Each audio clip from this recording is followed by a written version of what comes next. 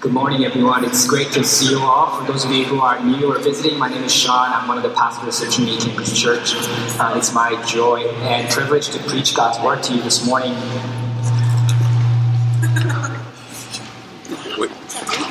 We recently started a sermon series in the book of Exodus. Please turn with me to Exodus chapter 3.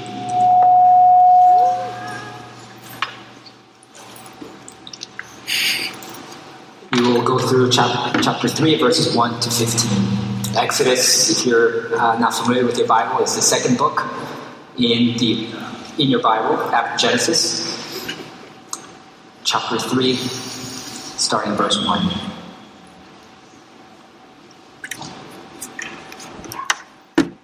Let me pray for the reading and preaching of God's word.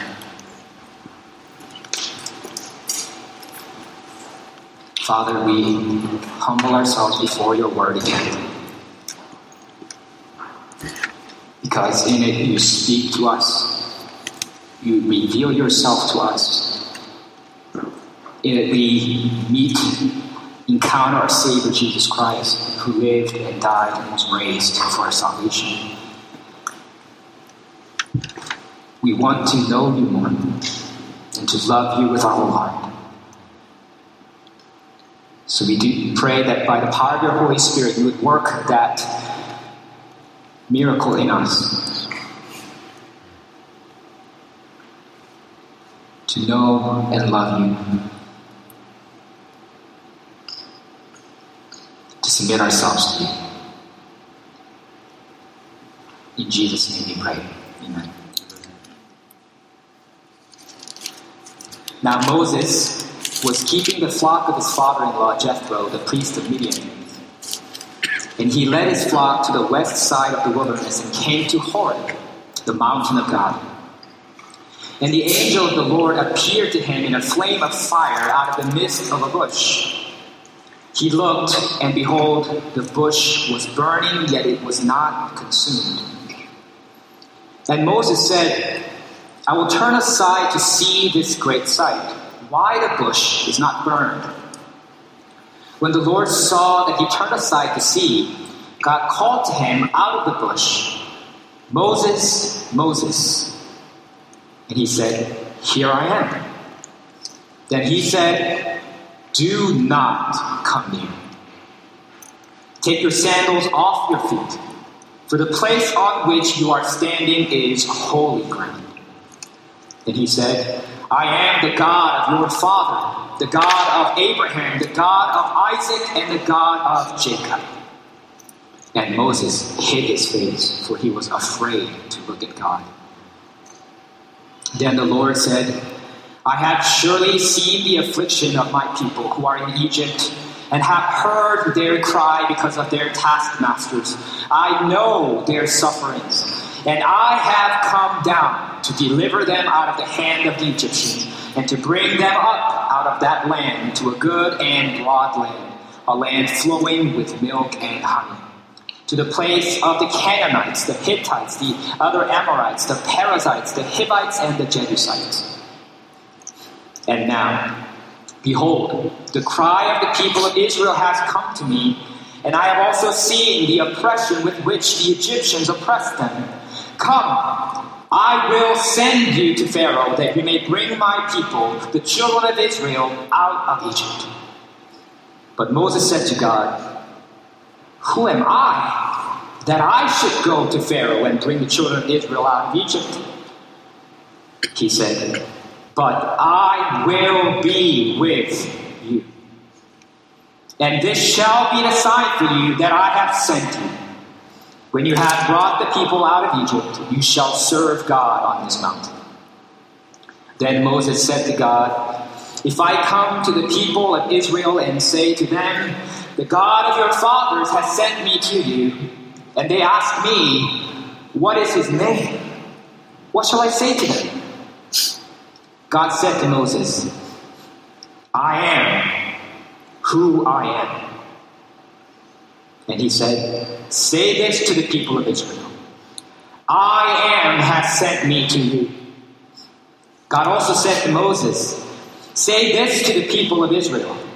The Lord, The God of your fathers, the God of Abraham, the God of Isaac, and the God of Jacob has sent me to you.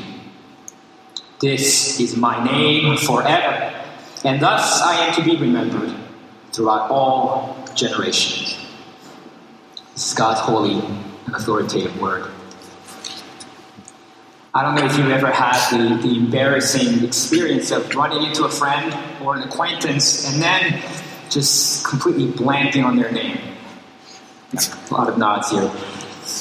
You should know their name, but you can't remember it in that moment. So you're using all kinds of roundabouts to address them without awkwardly having to ask them for their name again. Or maybe, you have this happen to you, if someone else has done this to you. It's painfully obvious that they don't remember your name. They just keep saying, oh, hey, brother, hey, sister, hey, whatever way they can avoid saying your name. And these experiences are embarrassing to us because our names are important to us. Our names embody our identity. Who we are, it represents us. So whether it's true or not, failing to remember a person's name communicates disinterest, perhaps even disrespect. This is why whenever you go to Starbucks, the barista asks you for your name so he or she can write it on your cup. And if you have a name that's difficult to spell, they probably ask you, hey, how do you spell it? And there's a reason why the baristas do that, because they were trained to do that. Not merely to give the right coffee to the right person, but to make the customer feel valued.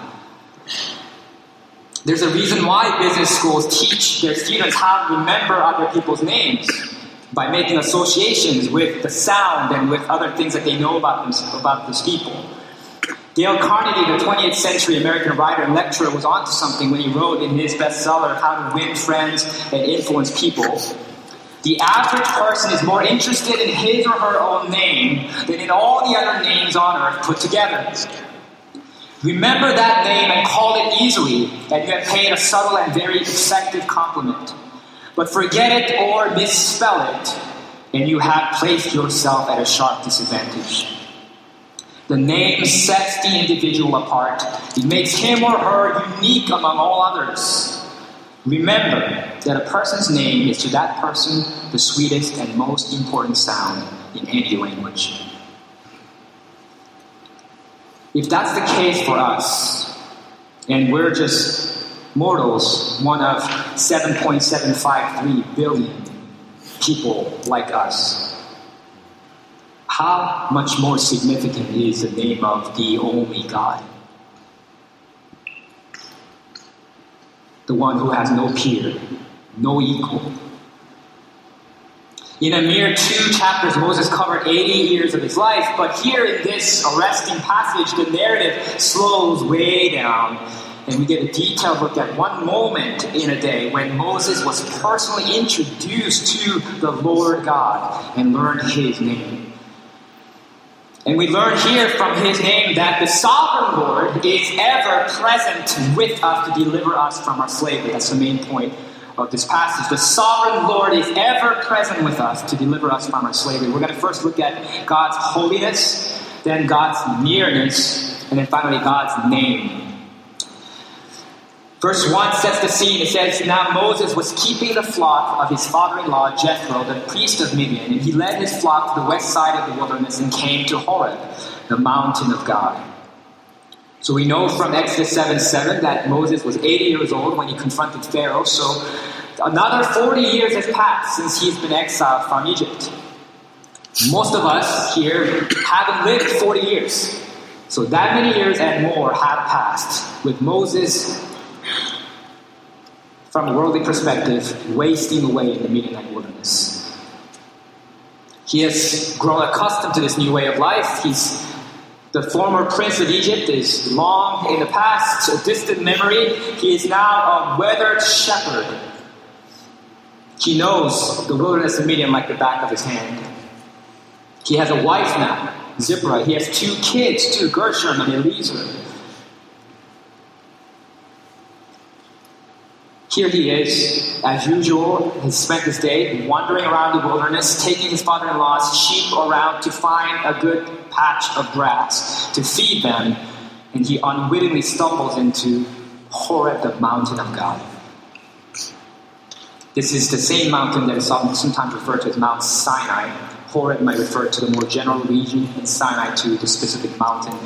And Moses didn't anticipate this at all. God is about to interrupt and change his life forever. It says in verses 2 to 3, and the angel of the Lord appeared to him in a flame of fire out of the midst of a bush. He looked, and behold, the bush was burning, yet it was not consumed. And Moses said, I will turn aside to see this great sight, why the bush is not burned. When we see the word angel, it's natural for us to imagine human-like figure clothed in white with some wings flapping in the back, because that's how our culture usually depicts angels. But the word angel in Scripture, in both Hebrew and Greek, simply means messenger. And this messenger of God can appear in various forms. He's a spiritual being sent by God. But here, the angel of the Lord is something more than that. Throughout the Old Testament, the expression angel of the Lord occurs 48 times, and often this mysterious figure is so closely identified with the Lord God himself that the lines are blurred. For example, in Genesis 16, it says that the angel of the Lord appeared to Hagar, but a few verses later it says Hagar called the name of the Lord who spoke to her, "You are a God of seeing." For she said, "Truly here I have seen him who looks after me." In Genesis 22, when Abraham is about to sacrifice his only son Isaac in obedience to the Lord, the angel of the Lord again appears and interrupts him and stops him in his tracks, and he says, "Do not lay your hand on the boy or do anything to him, for now I know that you fear God, seeing you have not withheld your son, your only son, from me."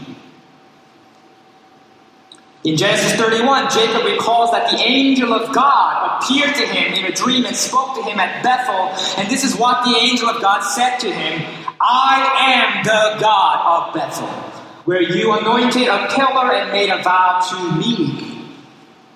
The same thing happens when the angel of the Lord appears to Gideon in Judges 6 and to Samson's parents in Judges 13. In these passages, the angel of the Lord is nothing less than the appearance of the Lord God himself.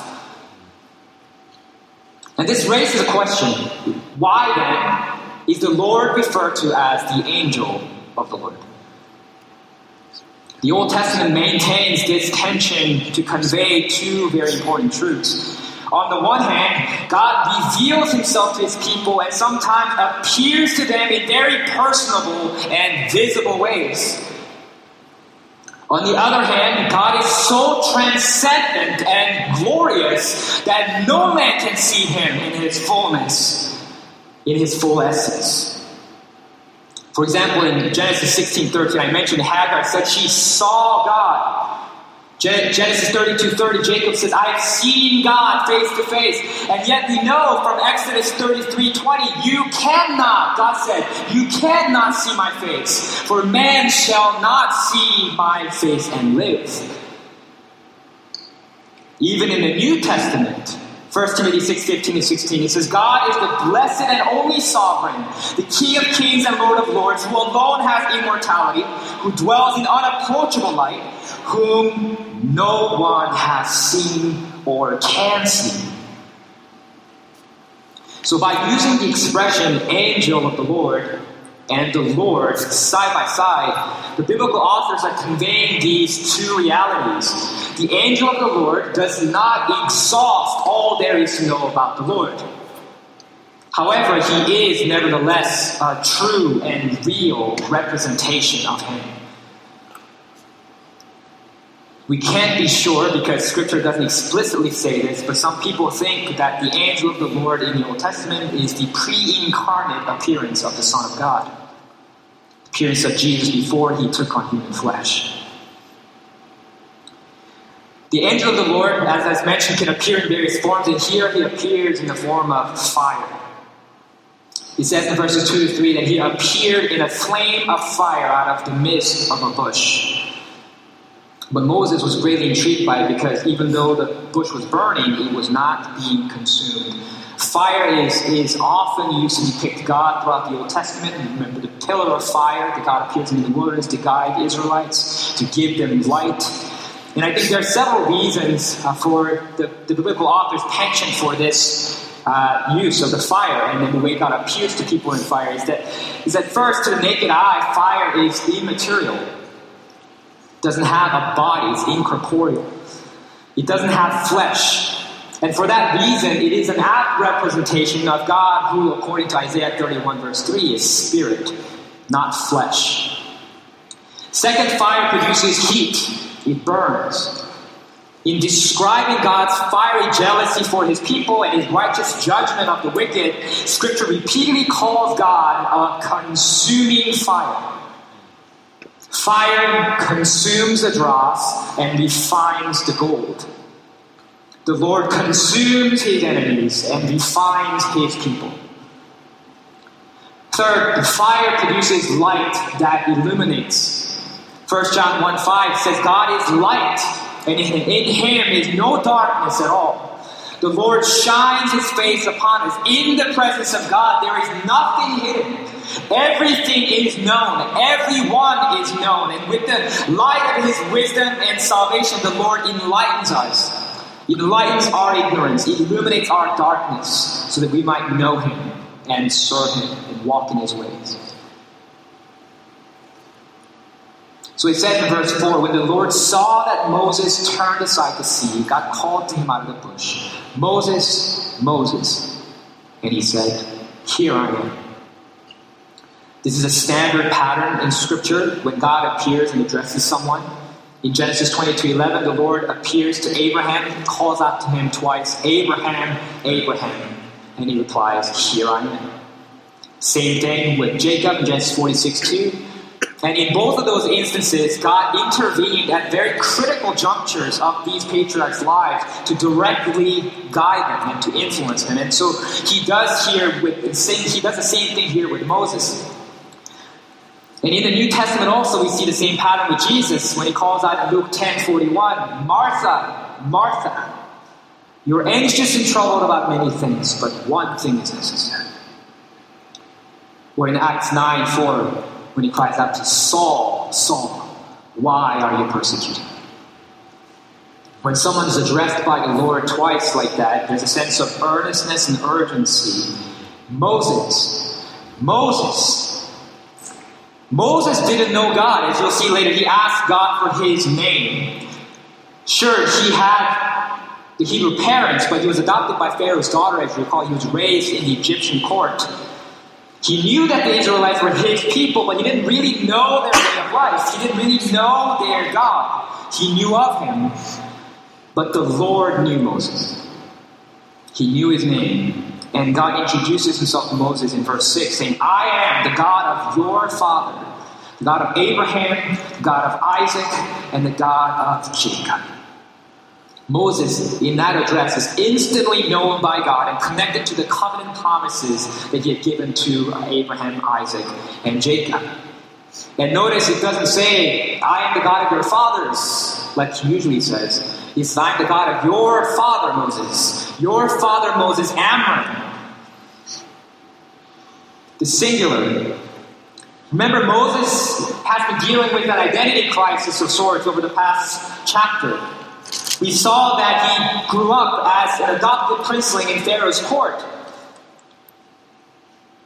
Acts 7:22 tells us that Moses was instructed in all the wisdom of the Egyptians, and he was mighty in his words and deeds. And yet Moses did not quite feel like an Egyptian, like he belonged to the Egyptian palace. He still considered the Hebrews, the Jews, his people. And after he murdered an Egyptian, Pharaoh, his adopted grandfather, tried to kill him. And so Moses was rejected by the Egyptians, but he was also rejected by his fellow Hebrews. They scoffed at him and said, who made you a prince and a judge over us? You may be an Egyptian prince, but you're not our prince. So when Moses fled Egypt as a fugitive and ended up in the wilderness of Midian, Jethro's daughters called him an Egyptian. Among the Egyptians, Moses felt like a Hebrew, and among the Hebrews, Moses felt like an Egyptian. Here's a man dealing with imposter syndrome. A man caught between two identities, a phony. His name was apt, Moses, drawn out of the water, a son of nobody, a fatherless one, a foundling. But look at what God says to him. He knows his name. Moses, Moses. And he says, I am the God of your father. The God of Abraham, the God of Isaac, and the God of Jacob. God's saying to Moses, I know who you are. You are mine, and I am your God.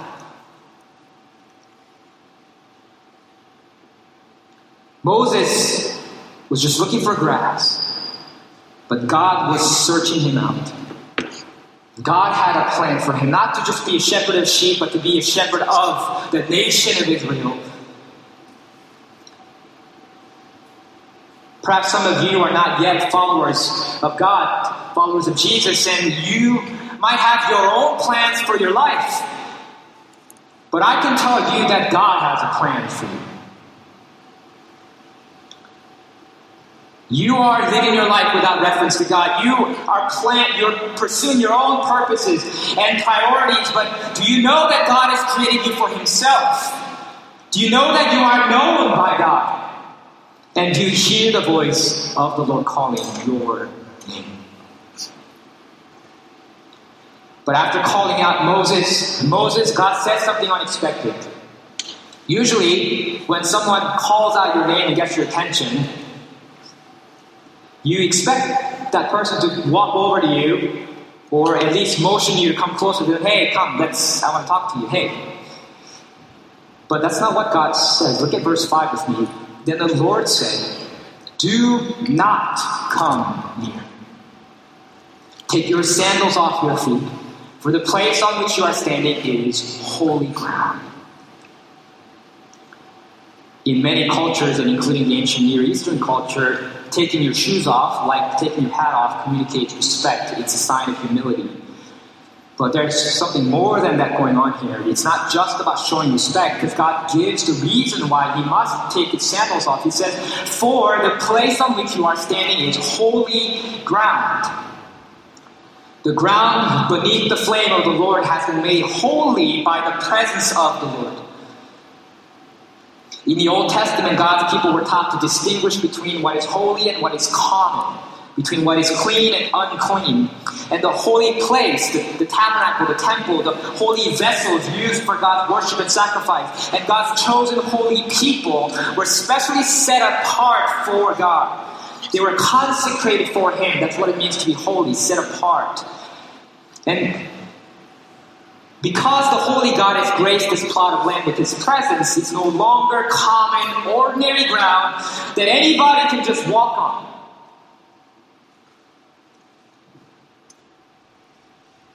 God is holy.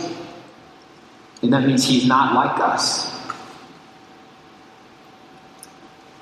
One theologian describes God as holy other. That means he is not just a superlative version of humanity. He's not merely quantitatively different from us. He's not just more of the same. He is qualitatively different from us. He is different altogether. He's not like us. He's set apart from us. He's not common like us. For this reason, God cannot let Moses approach him on his own terms. Moses must take his sandals off. The initiative lies with God and not Moses. This is the same reason why we begin our worship each Sunday with the call to worship. To acknowledge that God's sovereign initiative is what allows us to come gather in his presence and worship him. The first words of our worship is not our words, it is God's words who calls us to himself. The Lord is not someone we can speak to or approach glibly or flippantly. He's not someone we can trifle with. He will not be mocked, and he cannot be fooled. God says, "Be holy, for I am holy." Leviticus 11. In Habakkuk 1:13 says, "God is of purer eyes than to see evil and cannot look at wrong. He is the one who dwells in unapproachable light, before whom all our hidden sins and shortcomings, all of our faults and foibles, all of our past, and present, and the future are nakedly exposed before his light and fire." He's the consuming fire who will condemn sinners and consume all unrighteousness. And if you are playing or flirting with sin in your life, if you are taking God for granted, if you are not honoring God as holy, you should tremble and fear. It says in verse 6, that's exactly Moses' response. Moses hid his face, for he was afraid to look at God. Moses knew instinctively that if he saw the Lord, he would perish. That's God's holiness. But the good news for us is that God is not only holy, set apart from us, but that he is a God who draws near to us. And we see that in verses 7 to 12. Remember at the end of chapter 2 how he said that God heard the groaning of Israel. God remembered his covenant with Abraham, with Isaac, and with Jacob. God saw the people of Israel and God knew. Those verbs are repeated here. And in chapter 2, God remembered his people, and here he begins to intervene on behalf of his people. And so it says in verses 7 to 8, "Then the Lord said, I have surely seen the affliction of my people who are in Egypt, and have heard their cry because of their taskmasters. I know their sufferings, and I have come down to deliver them out of the hand of the Egyptians, and to bring them up out of that land to a good and broad land, a land flowing with milk and honey." Notice the repetition of the pronoun I. It demonstrates God's personal commitment to his people. I myself will do this. I will fulfill the promise I made to Abraham to bring my people out of their slavery in Egypt. The Lord who dwells on high comes down to lift us up out of our slavery and squalor. This reminds us again that God is not detached from us. He's not disinterested in us, in our plight. Our God is not distant, isolated from our sin and evil and wickedness of this world. He draws near to us, and he intends to dwell with us. And God says Canaan is a good and broad land, a land flowing with milk and honey. Honey is rarely mentioned throughout the Old Testament, actual honey from the bees. And the word used here for honey is related to the Arabic word which refers to date honey. It's the sweet syrup produced from grapes, figs, and dates, and fruit of the carob tree. So that's most likely what's in view here. Milk represents the best fruit of animal husbandry, and honey represents the best fruit of horticulture, the two things that Israel thrived on. And Canaan was a different kind of land. It didn't have a prominent source of fresh water like the Nile in Egypt. And so from a purely agricultural standpoint, it was actually not good land. But that was exactly God's point. God was bringing them into a land where they will have to depend on him, where he will dwell with them and provide for them. He says in Deuteronomy 11, 9 to 12, "It's the land that the Lord swore to your fathers to give to them and to their offspring. It's a land flowing with milk and honey. For the land that you are entering to take possession of is not like the land of Egypt from which you have come, where you sowed your seed and irrigated it, like a garden of vegetables. But the land that you are going over to possess is a land of hills and valleys, which drinks water by the rain from heaven, a land that the Lord your God cares for. The eyes of the Lord your God are always upon it, from the beginning of the year to the end of the year." The promised land was designed to make the Israelites dependent on him. It was the most suitable land for cultivating that trust in relationship with him. When God brings us into relationship with him, when he saves us, God's goal is not to make us self-sufficient, independent people. He instead takes us to a place of dependence and surrender. For that's where true freedom is found. Because that's the proper relationship between creator and creature, between father and children. And amazingly, to do that, God says he will use Moses. He says in verse 10, "Come, I will send you to Pharaoh, that you may bring my people, the children of Israel, out of Egypt." But Moses objects in verse 11, "Who am I that I should go to Pharaoh and bring the children of Israel out of Egypt?" From Moses' perspective, this is very sensible objection. Think about it. He's a fugitive from Egypt, a criminal wanted for murder. In the previous chapter, Pharaoh tried to kill him. So he says, "Who am I that I should go to Pharaoh?" Moreover, Moses was rejected by the Israelites themselves. And so Moses asks, "Who am I that I should bring the children of Israel out of Egypt? I'm neither the prince of Egypt nor the prince of Israel. I'm just a lowly Midianite shepherd. Who am I to do any such thing?" You've got the wrong name.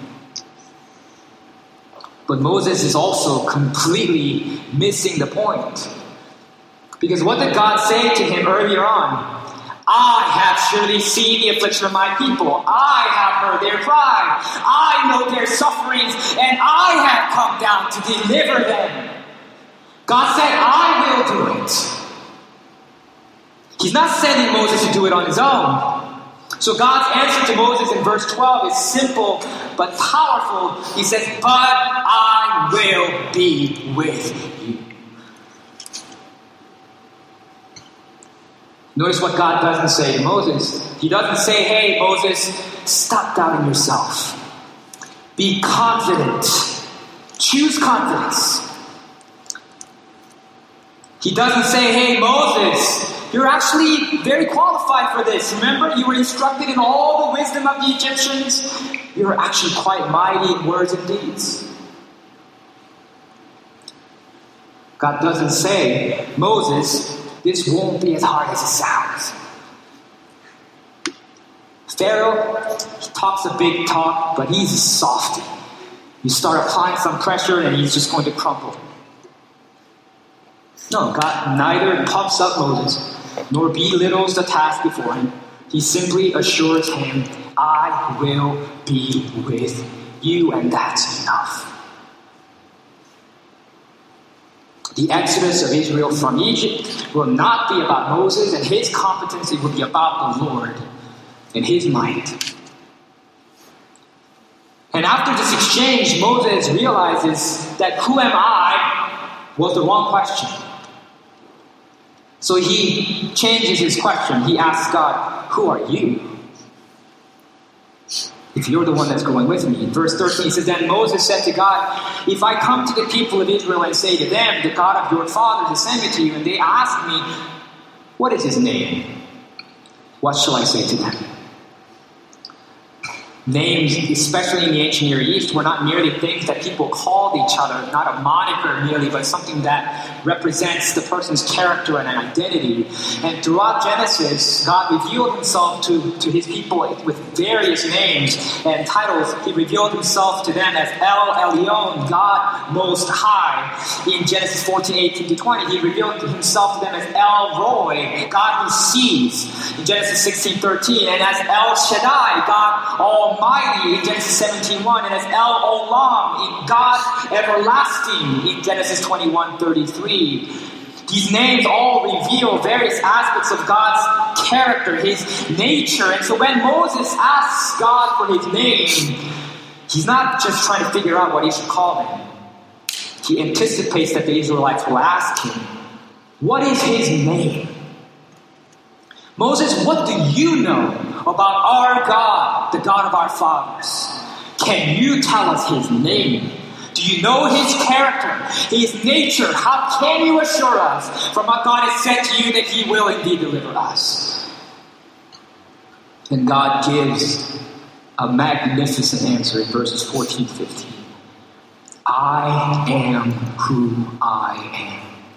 Say this to the people of Israel. I am has sent me to you. Say this to the people of Israel. The Lord, the God of your fathers, the God of Abraham, the God of Isaac, and the God of Jacob, has sent me to you. This is my name forever, and thus I am to be remembered through all generations. The patriarchs, as you will see in Genesis 15:7, as you have seen Genesis 15:7 and 28:13, already were aware of this name. They addressed him as such, the Lord.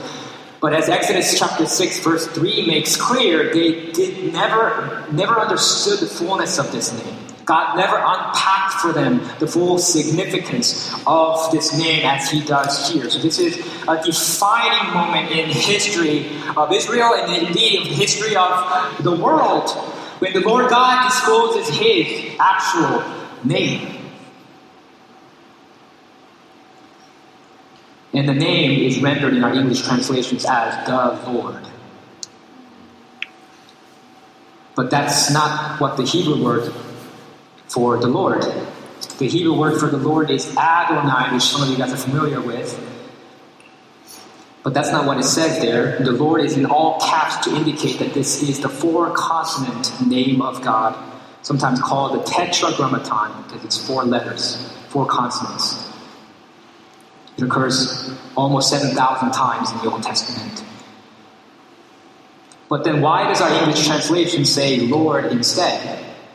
That's because around 300 BC it became customary among the Jews when reading the Old Testament to substitute the title Lord, Adonai, for the name of God.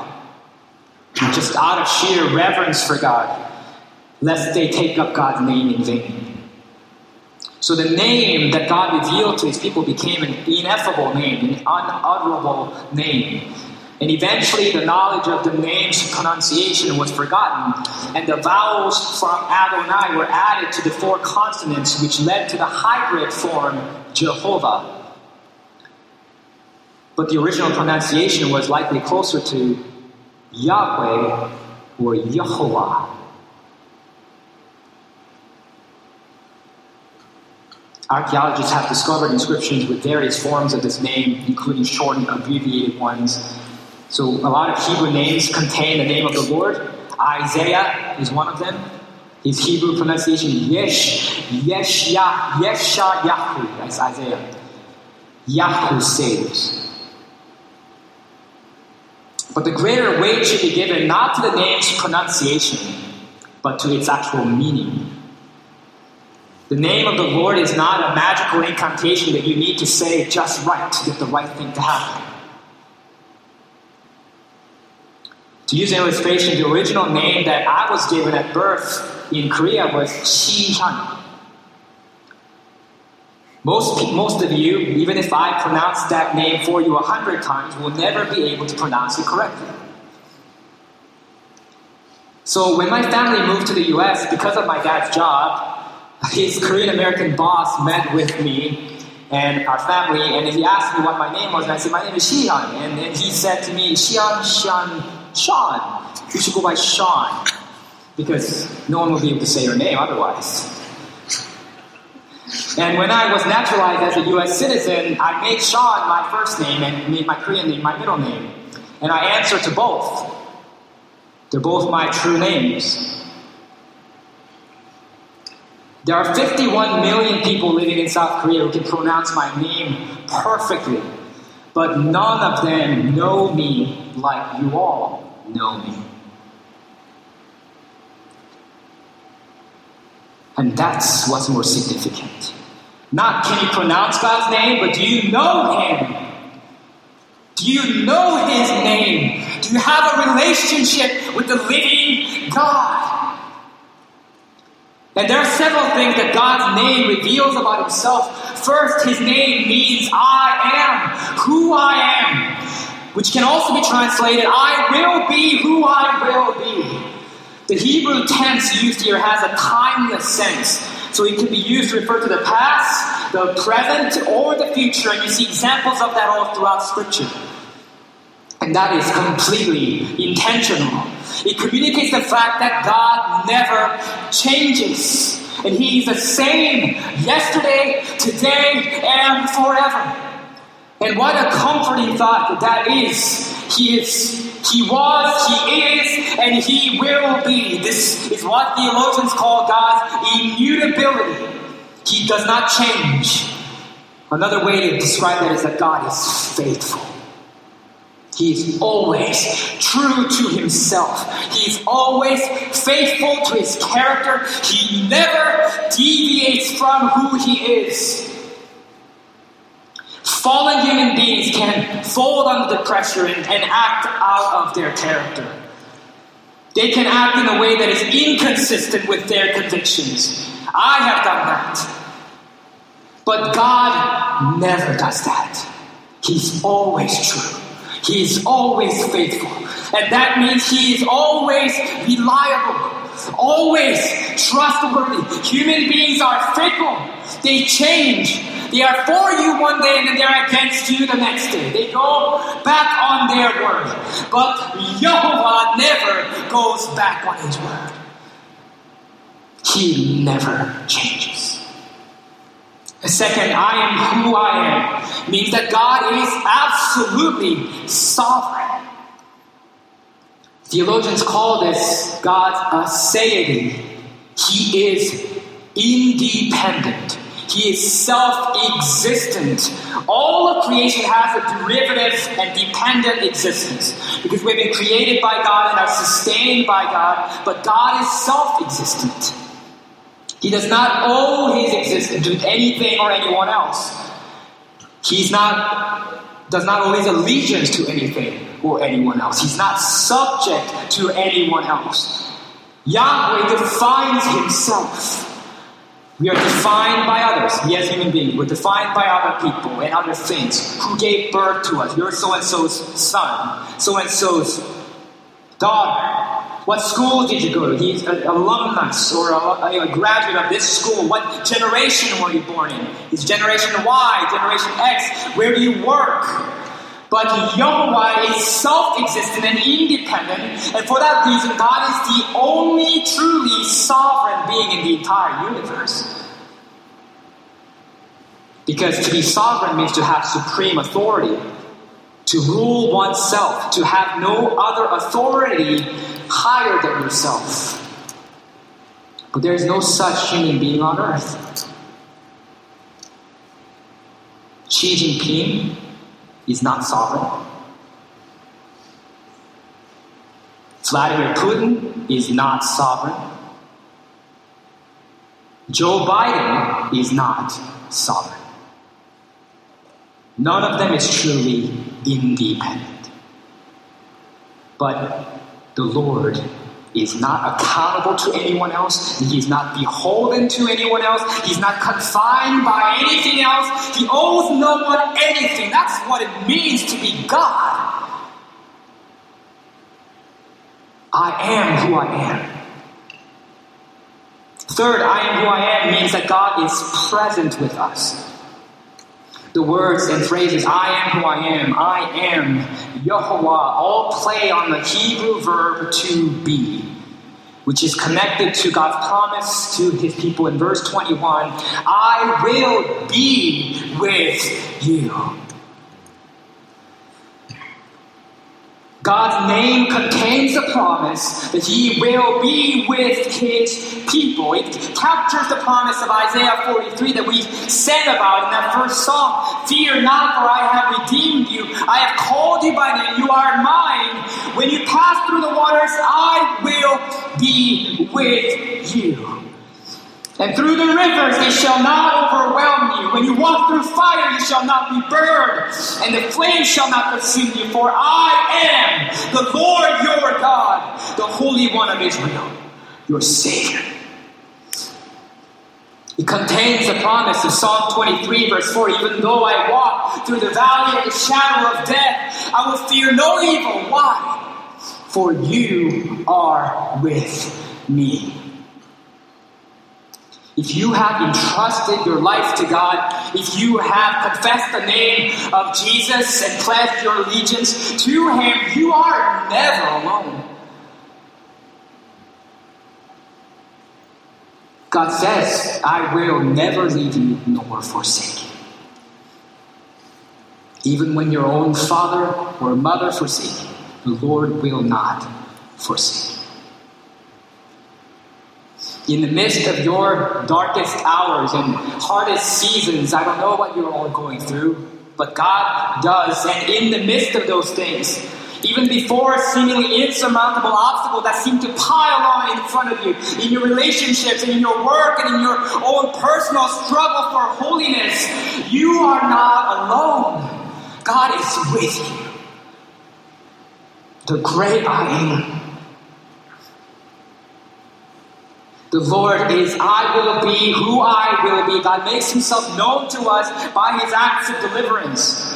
And so He says in Exodus 7:5, the Egyptians shall know that I am the Lord when I stretch out my hand against Egypt and bring out the people of Israel from among them.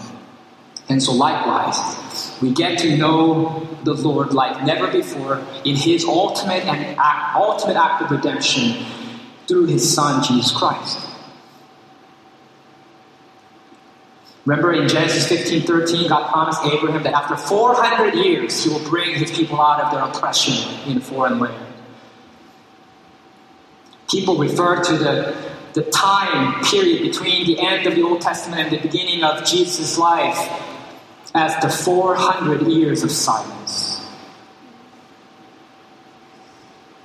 God intervened at the time of Moses, and so Jesus comes as the Son of God to intervene. And it says in John 1:8, no one has ever seen God, the only God who is at the Father's side. He made Him known. In other words, Jesus is the only God who makes His Father known to us. In Jesus, the Word made flesh, we see the invisible God. There's a reason why Hebrews 1:12 says of Jesus, you are the same. Your years have no end. Hebrews 13:8 describes Jesus as the same yesterday and today and forever. These are all allusions to the name of the Lord. There's a reason why Revelation 1:4 says that Jesus is the one who is and who was and who is to come. And in Revelation 1:8, the Lord Jesus says, I am the Alpha and Omega, who is and who was and who is to come, the Almighty. The Lord God has come to us in the flesh, in Jesus Christ. That is unbelievable.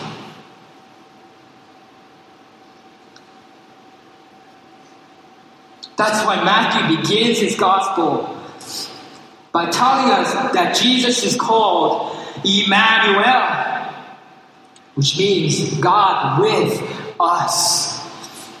And guess how Matthew concludes his gospel? The very last verse, Matthew 28:20. Jesus is promised, behold, I am with you always to the end of the age. If there's anything you know about our God, you should know that He is with you and that He will never forsake you.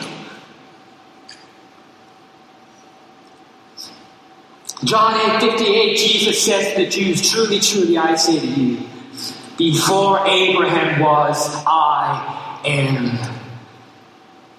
And they understand exactly what He's saying because they pick up stones and try to kill Him for blasphemy.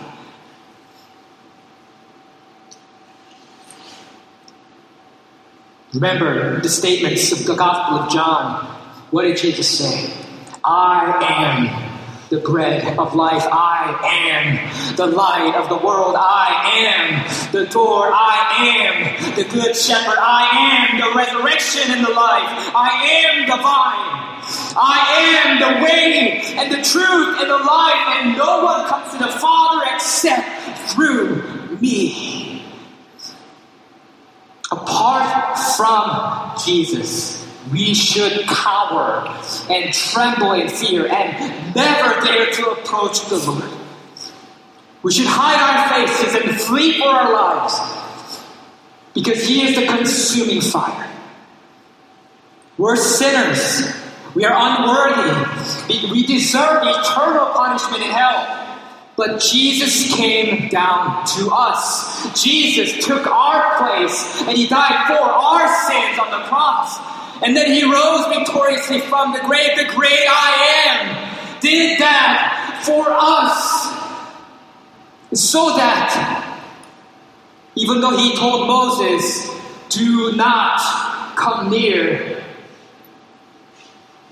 now He tells us, James 4:8, draw near to God. Hebrews 4:16 says, let us then with confidence draw near to the throne of grace that we may receive mercy and find grace to help in time of need.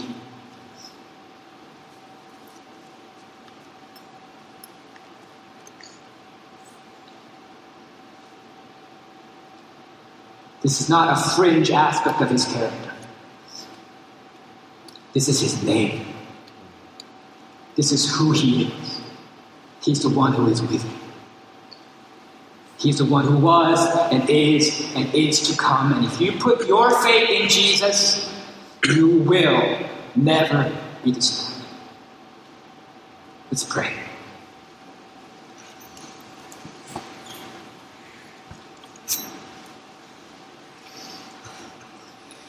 Lord, thank You for revealing Yourself to us.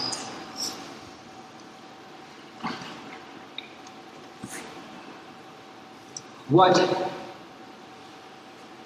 grace, what condescension, what mercy that the great I Am, the Lord God, would come down to us. Second person of the Trinity, the Lord Jesus Christ, our King. Lord, help us to remember Your promise. Walk with You always, to keep in step with Your Spirit. In Jesus' name we pray.